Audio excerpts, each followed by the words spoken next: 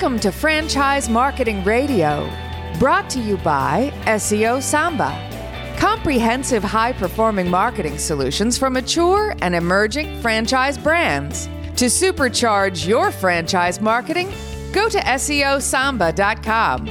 That's SEOSAMBA.com. Lee Cantor here, another episode of Franchise Marketing Radio, and this is going to be a good one. Today we have with us Zach Omar with Atomic Wings. Welcome, Zach. Thank you. Thank you for having me on. Well, I'm excited to learn what you're up to. Tell us a little bit about Atomic Wings. Absolutely. So Atomic Wings is a brand that was born and raised out of New York City. The brand was born by my predecessor and founder, Adam Lippin, back in 1989. He actually worked out of Duff's Bar, which is credited for creating the Buffalo Wing. When he came to New York City, he realized there was really no good place to eat wings. So he created this awesome brand. And, since then we've taken off and we've really become a cultural following here in New York City. And we're hoping to expand throughout America. So now when he started, did he always dream of it being a franchise, or did he just want it to be kind of that one shop in New York? Well, when he started, he started franchising years later. So when he opened, it was just kind of a one shop. He actually opened out of a bar, and he started serving wings out of a bar. And then from there, he kind of took off and opened a couple locations. Now, how did you get involved with the brand? So in 2016, our paths had crossed. I was a franchisee of Dunkin' Donuts at the time, and Adam had reached out about taking over a territory in Maryland. And we got to talking, and Adam was in the business for about 20 plus years at the time. He was a little burnt out, and he had other things going on. And the opportunity came about where we talked and figured this was the best path forward for the brand. And he realized that with my background and the expertise that we had, it was the best path forward for the brand. And he had sold the company back in 2016. So now, what did you learn from your franchisee experience that helps Atomic Wings franchisees? So one thing I learned, I went to school, did the whole IT background, did the whole Wall Street, and coming into franchising with Dunkin' and just in the franchise world in general, I didn't realize how hands-on it would be. And how you still have to operate your location, you still have to hire your employees, and you're still in the business of, customer service and employees. And at the end of the day, it's all on you. One thing that I did realize that's helped me as a franchisor with my franchisees is I don't want to kill them with construction costs, building out locations.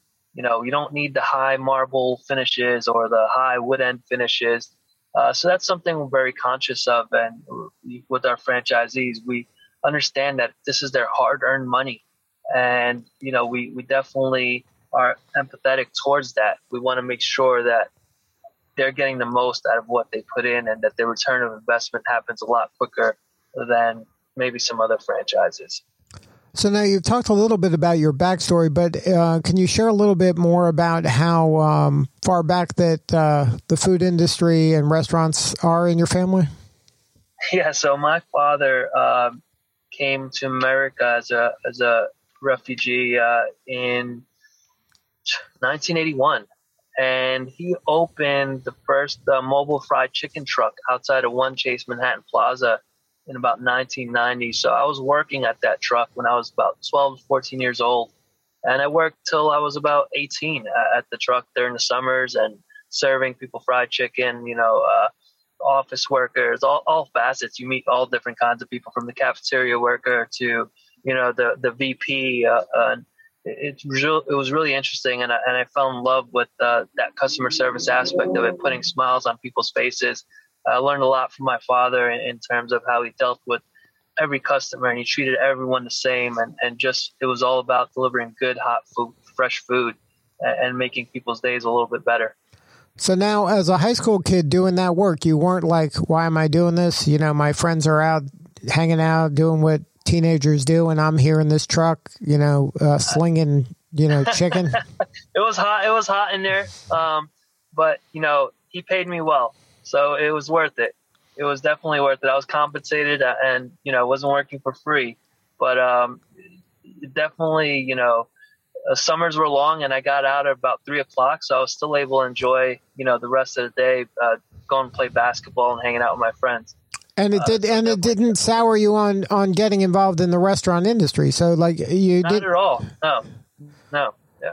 And then, so when you're telling potential franchisees, because they might have to do some of that too, right? Yeah, and they have to love it, right? They have to. First of all, I always tell prospective franchisees, I say, listen, you need to come in to our location, try the food, because if you don't like the food, you can't get behind this brand. You need to love the food, and thankfully, everyone that I've met so far and that I've brought on as prospect has loved the food, and they've had tremendous things to say about the food. So that's the first part. Second part is you have to love customer service and being able to talk to all different types of customers and be in a store. Right now we're at a level where we're a growing brand, we're an emerging brand, and we want operators that are going to be hands-on. We don't want absentee owners. We want people that are going to be in their stores, care about their stores, and that's really who we're looking for. And then, so you're not going after kind of the professional franchisee. You're looking at the person that wants to invest in the community and really kind of roll up their sleeves. Absolutely. And it's part of, I'm a strong believer in that the foundation has to be strong. So eventually, that model may change. But as of now, we're looking for franchisees that are going to be hands-on. We have a great story. There was two young gentlemen who used to do deliveries out of one of our franchise locations, and they're in college and they're about to graduate. Now, they loved the brand so much, and they were doing delivery. They were delivery guys. They loved the brand so much that they convinced their father to back them and open up a location of their own. So right now they're in a site selection process of opening up a location. And I love stories like that, just giving back to folks that, started as delivery guys, and hopefully they go on to open 100 locations and become really successful, and that's what we're all about. Now, how does Atomic Wings differentiate themselves from the other kind of wing players out there? Sure. So the biggest differentiator, in my opinion, is our product is fresh and never frozen. Until today, we're still hand cutting our boneless wings and hand breading them. We take pride in the fact that our food is fresh, and most of our sauces are gluten-free.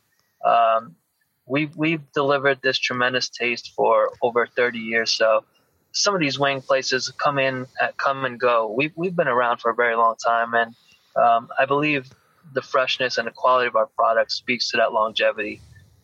In addition to that, we have niche segments that love the gluten-free. People really do appreciate the fact they don't mind waiting 10 minutes or 12 minutes for a fresh product as opposed to something that's under heat lamps or something that's been in cabinet warmers. So everything's fresh to order? Everything is fresh to order. So we don't have any heat lamps in our locations. We don't have any warmers in our locations. And then for the folks that are doing this, are they typically like targeting college towns? Like, what's the profile of a good location for you guys? So it's all over the place. I mean, we have our college kids, but our segment is mostly, I would say, 16 to about 45 years old, men and women. Everyone loves a good wing during sports, but it's interesting to note that we're busy Monday, Sunday through Saturday. Not just game day. Not just game day, exactly. People love wings. I was actually speaking to the VP of some of these third-party apps, Uber Eats and Grubhub, and they said that wings are the second most searched term on these websites after pizza. So that just goes to show you the strength of the wing market. And you can probably see that with, guys like Pizza Hut adding wings to their menus, Domino's adding wings to their menus. You have 7-Eleven who added wings, and everyone they're trying to just add wings just for the sake of saying they have wings on their menu. So now the menu at an Atomic Wings isn't just wings, though. You have chicken sandwiches, you have burgers. Yeah, we have our crispy chicken sandwich. We have our tenders, which are great. hand breaded and freshly made on a daily basis. We just relaunched our tenders in original and spicy, and we have 14 unique flavors to dip them in. And so is that kind of vary region to region? What's on the menu? We have some regional items that we have limited time offers on. But for our main staple, I would say 85% of our business comes from our wings, our boneless wings, and our tenders. And then the sauces, are they the same in every location? They are the same in every location. And so that doesn't change no matter the region. You might have specialties. We might have a regional, yeah. If we open in in a different region of America, we might open up with the regional special or a limited time offer only, and create a sauce just for that region. And then when a person opens, are they opening one, just kind of checking it out, or are they buying like multiple units? So we're doing multiple units outside of the New York area. We're doing a 3-store minimum outside of New York. And then when the customer comes in, is this just for them, or is there kind of a catering or a party element to it as well? So they would have to order in advance, but there is catering. A lot of that in New York City. We have a lot of office workers. Thursday and Fridays they place their orders ahead of time. You're getting the 100 wing orders, 200 wings, and it's just something that the whole office enjoys. And is like because of New York and the office density, is that a unique thing, or is like the typical Atomic Wings taps into the offices as well? I believe, Atomic Wings taps into offices, anywhere that we'd go into. But our traditional, guest is, young professionals that are at home and they want something really good to eat. And are they doing it like pickup, or are they getting those third-party deliveries? How does that work? So it's mostly pickup and delivery. That's where our space is quick service, and that's where we keep our footprint small so that we're doing, quick service type of that's who our segment is. It's really delivery and pickup. Now, I've talked to a lot of franchise folks where the pandemic it didn't hurt their business so much. It kind of helped them in some places, that their sales didn't go down because they were an essential service and they were able to pivot to the curbside and to be able to kind of facilitate the ordering and the pickup. Is that how it worked for you guys? Yeah, absolutely. We had, it depended on the location. We had some locations that were up over 100% in sales during COVID last year. Then we have a location that's on Wall Street where, there's nobody on Wall Street during COVID. So they were a little less fortunate. But a lot of our locations, for the most part, had a lot higher sales in 2020 than they had previously. Now, are you looking to grow in certain regions of the country, or is it just kind of a full court press nationwide at this point? So right now it's a full court press nationwide. We actually just signed a 3-store agreement out in Texas, in the Arlington area. But we have a lot of people that are looking to come on board, and you should see tremendous growth from our brand in the near future here. And when you go into a new market, is there a strategy that you like your franchisees to kind of do when, like, in terms of immersing themselves in the community, getting to know? Absolutely. So we don't collect an advertising fee from our franchisees, and that's done intentionally because we want them to be ingrained in their local communities. We want them to be part of the local community and spend that advertising money that they would have given us locally and helping those folks, out. So that's something that we always like to do with our franchisees. And, when we go into a new market, we want to be cognizant of the fact that, there's different taste buds all over the nation. So if there's something that we can do locally and pivot and kind of create a local flavor for them, that's something that we like to do. Now, fairly recently, you had a health scare. Can you talk about how that impacted you personally and how that kind of affects how you manage Atomic Wings? Absolutely, yeah. In 2013, I was initially diagnosed with leukemia. That was previous to me getting on board Atomic Wings. I was given a clean bill of health in about 2015, and then I had a relapse in 2018. I had to have a bone marrow transplant in 2018, and thank God ever since then I've been given a clean bill of health. But something that it made me realize was I was 24 hours a day. It was Atomic Wings, and I was taking on a lot. I was doing I was pretty much wearing 20 different hats: marketing, advertising, product development, R&D, going into the stores, training. And what it made me realize is that I needed a team around me, a strong team that I could trust. And since then, we've brought on quite a number of folks that have helped out with the franchise and helped us grow and have brought on great ideas. Now, can you share a little bit about how you went about creating that team and building that team? Because that's important for everybody out there that has an emerging brand. If you don't have the right folks, it's going to be difficult to scale. Yeah, absolutely. So, when looking for team members, they have to share your vision. You have to share your vision with them. This is where I want to go. I'm open to butting heads and I'm open to different ideas, but at the end of the day, this is the path and this is where we want to be. So bringing on folks with that are going to provide something that you can't necessarily provide, or that's going to provide a different point of view that maybe you haven't thought of, and that have check marks, based on the industry that you're in. So they have to have some sort of experience in the industry that you're looking for, or that you're in necessarily. That experience goes a long way, and it just opens your eyes to different facets of the industry. Now, in your career, since you started out kind of with a super large brand that everybody knows, and then you're creating this brand and you're kind of developing the brand through your own efforts, how do you see kind of this playing out? How does this story end for you?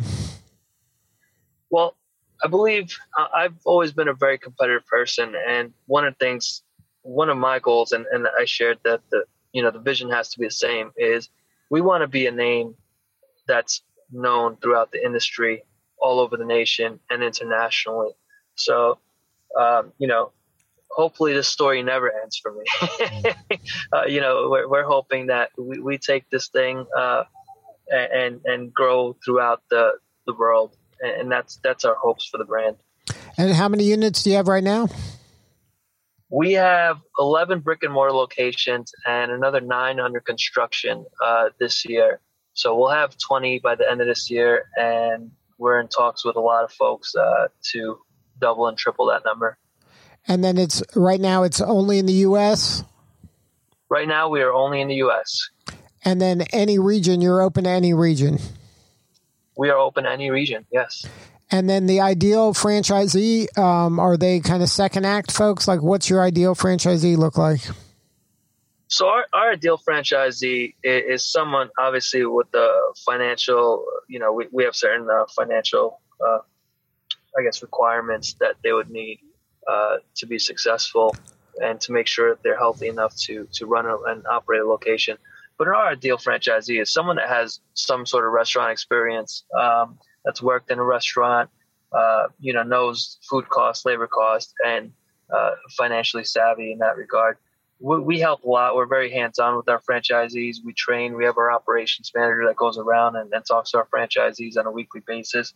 But they have to have some sort of knowledge of the industry. And that knowledge of the industry, it could be food truck knowledge as well, right? Yeah, absolutely. Absolutely. And so they don't necessarily have to own their own restaurant. They could have worked in the industry. I just, as long as they are familiar with what it takes. Right, exactly. Maybe manage their own restaurant is okay. And if somebody wanted to learn more, have more substantive conversation with you or somebody on the team, what's the website to go to? They could go to www.atomicwings.com, or they could email us at info@atomicwings.com. Good stuff. Well, congratulations on all the success, Zach. I appreciate it. Thank you. This is Lee Cantor. We will see you all next time on Franchise Marketing Radio.